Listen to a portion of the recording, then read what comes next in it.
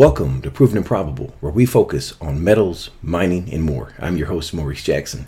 Joining us is Jayant Bhandari, the host of the highly acclaimed Capitalism and Morality and a prominent sought-out advisor to institutional investors. Mr. Bhandari, welcome to the show, sir. Maurice, thank you for having me again. Jayant, since we last spoke, we have some interesting geopolitical events that are taking place in Zimbabwe recently, and I wanted to get your take on the situation. For listeners that may not be aware, can you give us an update? So, Maurice, a week or two back, Mugabe was removed from power. Mugabe was the head of the government in Zimbabwe. There was a coup in Zimbabwe, and he was forcibly removed. Now, Mugabe was initially put in place by the British. The British, when they left Zimbabwe as a colonizing country. Now, I have been to Zimbabwe. I have been arrested in Zimbabwe. I have spent time with Morgan Tsvangirai, who was at one point of time Prime Minister of Zimbabwe. And I have spent a couple of days with one of the cousins of Mugabe. So I have some interesting experience in Zimbabwe, and all point me to the direction that the future of Zimbabwe is going to get much worse going forward rather than improve, unlike what a lot of people in the international media or international organizations think. Was this move a surprise to you? Not at all a surprise, because the international organizations and the media have been colluding to remove Mugabe. Now, Mugabe is a horrible tyrant, but the reality, Maurice, is that the culture of Zimbabwe is such that anything that they elect or select going forward will be much worse than Mugabe is. And I told you that about 8 or 9 years back, I spent an evening with Morgan Tsvangirai, who later became the Prime Minister of Zimbabwe under the pressure of international organizations. And it did not take me too long to understand that Morgan would be a much worse choice than Mugabe, because the guy has no class. And the guy is a communist. When I discussed with him about private property and capitalism, he had absolutely no concept of it. And he wanted to basically create a communist government in Zimbabwe. If he becomes the head of Zimbabwe, which he might, and if he doesn't, someone very similar will, Zimbabwe will be much worse than it has been under the rule of Mugabe. Well, that certainly is depressing to hear, as you and I are both profound advocates of liberty. You know, when you watch the news and you see the celebration in the streets, the question I always have is this really a benefit to the people or to the new regime? The people are conditioned to think that they will get free stuff. For them, democracy and a change of regime means that they will get something for nothing. And this is what exactly happened in Libya and Egypt and Syria. This was what Arab Spring was all about. People were not fighting for liberty. They were using the word freedom and democracy, but they were not really after self-responsibility. They were all after free stuff. This is what they have been conditioned to think. For them, democracy and so-called freedom equates to lack of self-responsibility and free stuff.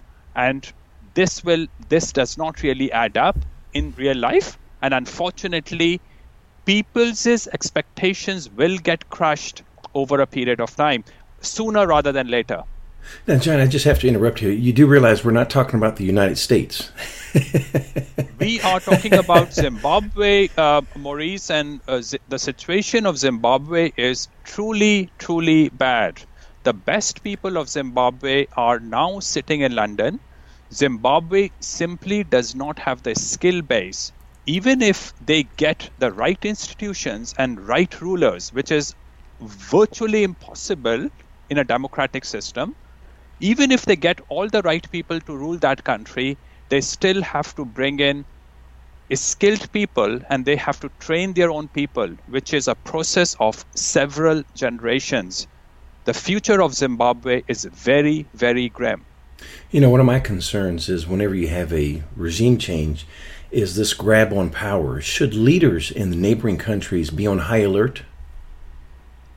Not necessarily. I think, so I am no expert in South Africa, but I have been to that area many, many times. The countries next to Zimbabwe are Botswana and South Africa, and I don't necessarily think that they want to occupy any part of Zimbabwe.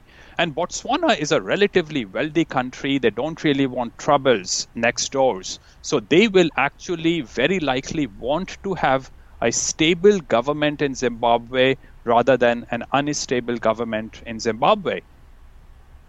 Now, John, you alluded to it here earlier, but what is your biggest concern regarding Zimbabwe right now? Well, what I see is written in stone. It's an unchangeable future of Zimbabwe and the unchangeable future of sub-Saharan Africa, and in fact, unchangeable future of the third world. The problem, Maurice, is that the Western societies ruled these countries and left Western institutions in the hands of the local people. The local people don't really understand why those institutions were put in place, and all those institutions are getting degraded and are mutating to cater to the underlying tyranny and tribalism of these societies. So these societies are virtually everywhere collapsing, and that is exactly what is happening in sub-Saharan Africa, including in Zimbabwe. Mugabe was put in place by the British, and Mugabe is a tyrant, is a horrible guy. But what comes next will make you nostalgic about Mugabe, because at least Mugabe was put in place by the British, who were more rational thinking than the Zimbabwean society is. Let's put this into a junior mining perspective here. Zimbabwe is known for being one of the leading producers, I should say, of platinum. But their mines were nationalized years ago. Do you believe that the new leadership will open up mines for foreign investment? Well, it is entirely possible that they might open up opportunities for foreign investors to invest in Zimbabwe.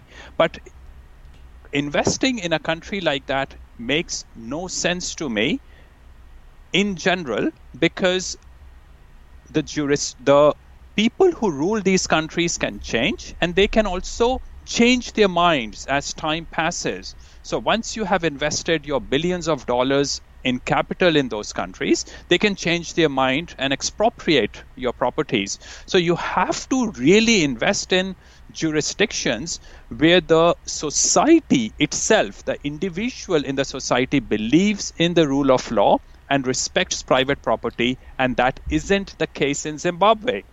Now, that does not necessarily stop me from investing in Zimbabwe if the people running those companies are very closely connected with the rulers, and they are closely connected with the opposition parties as well, which means that they get supported by the regime, irrespective of which regime it is. And you can see success stories in parts of Africa and parts of Latin America where companies are close to the regimes. Now, this, of course, sounds very corrupt, but really, Maurice, corruption is the way of life in these countries. I mean, I have talked with you many times in the past that in India, no one alive has not paid bribes. They all pay bribes on a regular basis. Every bureaucrat and every single politician asks for a bribe,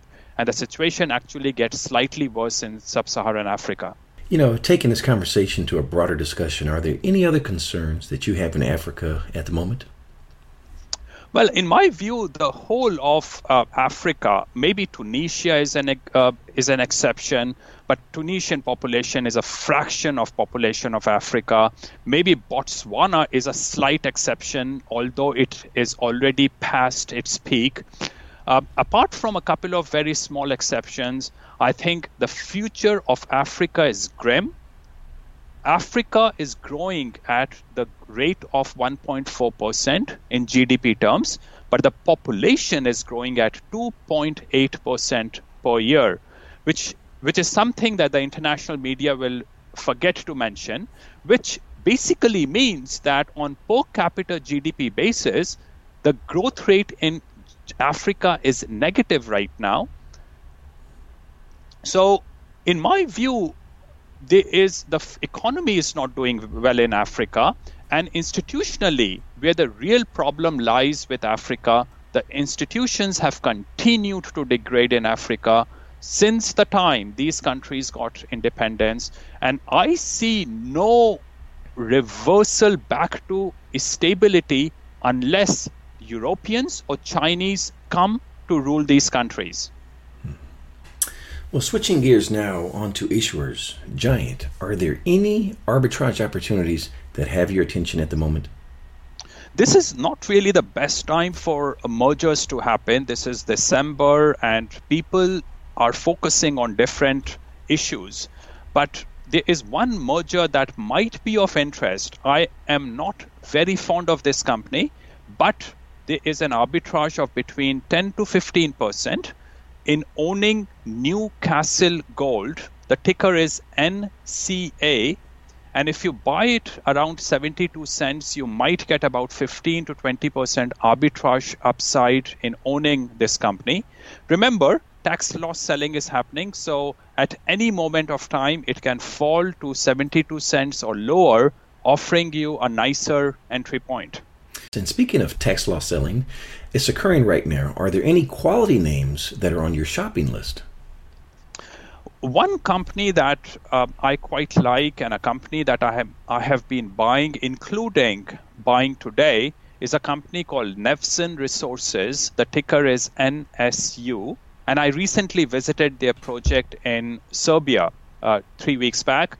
I quite liked the company they have created and the project, the capabilities, the economic capabilities of that project. So this is another company that I like. Irving Resources, the ticker is IRV, came out with a very interesting news release yesterday. I'm still trying to digest the news properly, but in my view, at 70 cents that this company is trading at, I am a keen buyer. And that is Canadian, is that correct? That is Canadian. IRV's share price around 70 cent Canadian would be a good price to buy at. Nevsun Resources at $2.60 Canadian would be a good price to buy at, and Newcastle at 72 cents Canadian would be a good company to buy at. And of course, Maurice, Novo Resources, a company that I no longer had a view on when it was trading at $8, is now trading at around $4.50, and I am interested in buying this company again. Novo is by far the biggest part of my portfolio, but I want to talk about a company only when I'm myself a buyer of that company, and Novo is a company I'm interested in buying at $4.50. You mentioned two quality names, and we're proud to have them as sponsors, and that is Irving Resources and Novo Resources. And we just came back from a site visit there last month in Australia. It was just amazing what we saw there. For all of our listeners, please take a look at that interview. Giant, before we close, can you please share with us where and when you will be speaking next? I will be speaking at an investment conference in Kathmandu, Nepal, later next month. And then I am going to give my regular speeches in Mining Investment Asia in Singapore and Mines and Money Hong Kong in late March and early April next year. And last question, please provide us with the dates for Capitalism, Immorality, and the link for us to get a preview of some of the speakers. The next, Capitalism and Morality, and this is a seminar, Maurice, that this is my baby, and I truly love organizing and running this seminar. It's a philosophy seminar, and the next seminar will be held on the 21st of July, 2018, and we have some great speakers in this seminar. Jonathan Roth will be speaking. Adrian Day, who a lot of your subscribers probably know of, will be speaking on the increasing short-termism in our societies. Simon Roche will be coming from South Africa to talk about what's been happening in South Africa, a country where I think a civil war is slowly brewing. We will have Doug Casey and Rick Rule and Professor Ian Plimer, people I'm very fond of, people I love, and I love to bring these people to speak at the seminar. You know, we share mutual admiration for all of those names. Give us the link for that, please. You can go to my website, jayantbhandari.com, and there's a tab, Capitalism and Morality, which gives links to all the past videos of the last 8 years, and it also gives you registration page for next year's seminar. And Jayant, give us that website one more time. www.jayantbhandari.com. And last but not least, please visit our website, www.provenandprobable.com, where we interview the most respected names in the natural resource space. You may reach us at contact@provenandprobable.com. Jayant Bhandari, the host of Capitalism and Morality, thank you for joining us today on Proven and Probable. Maurice, thank you very much for the opportunity. All the best, sir. Thank you.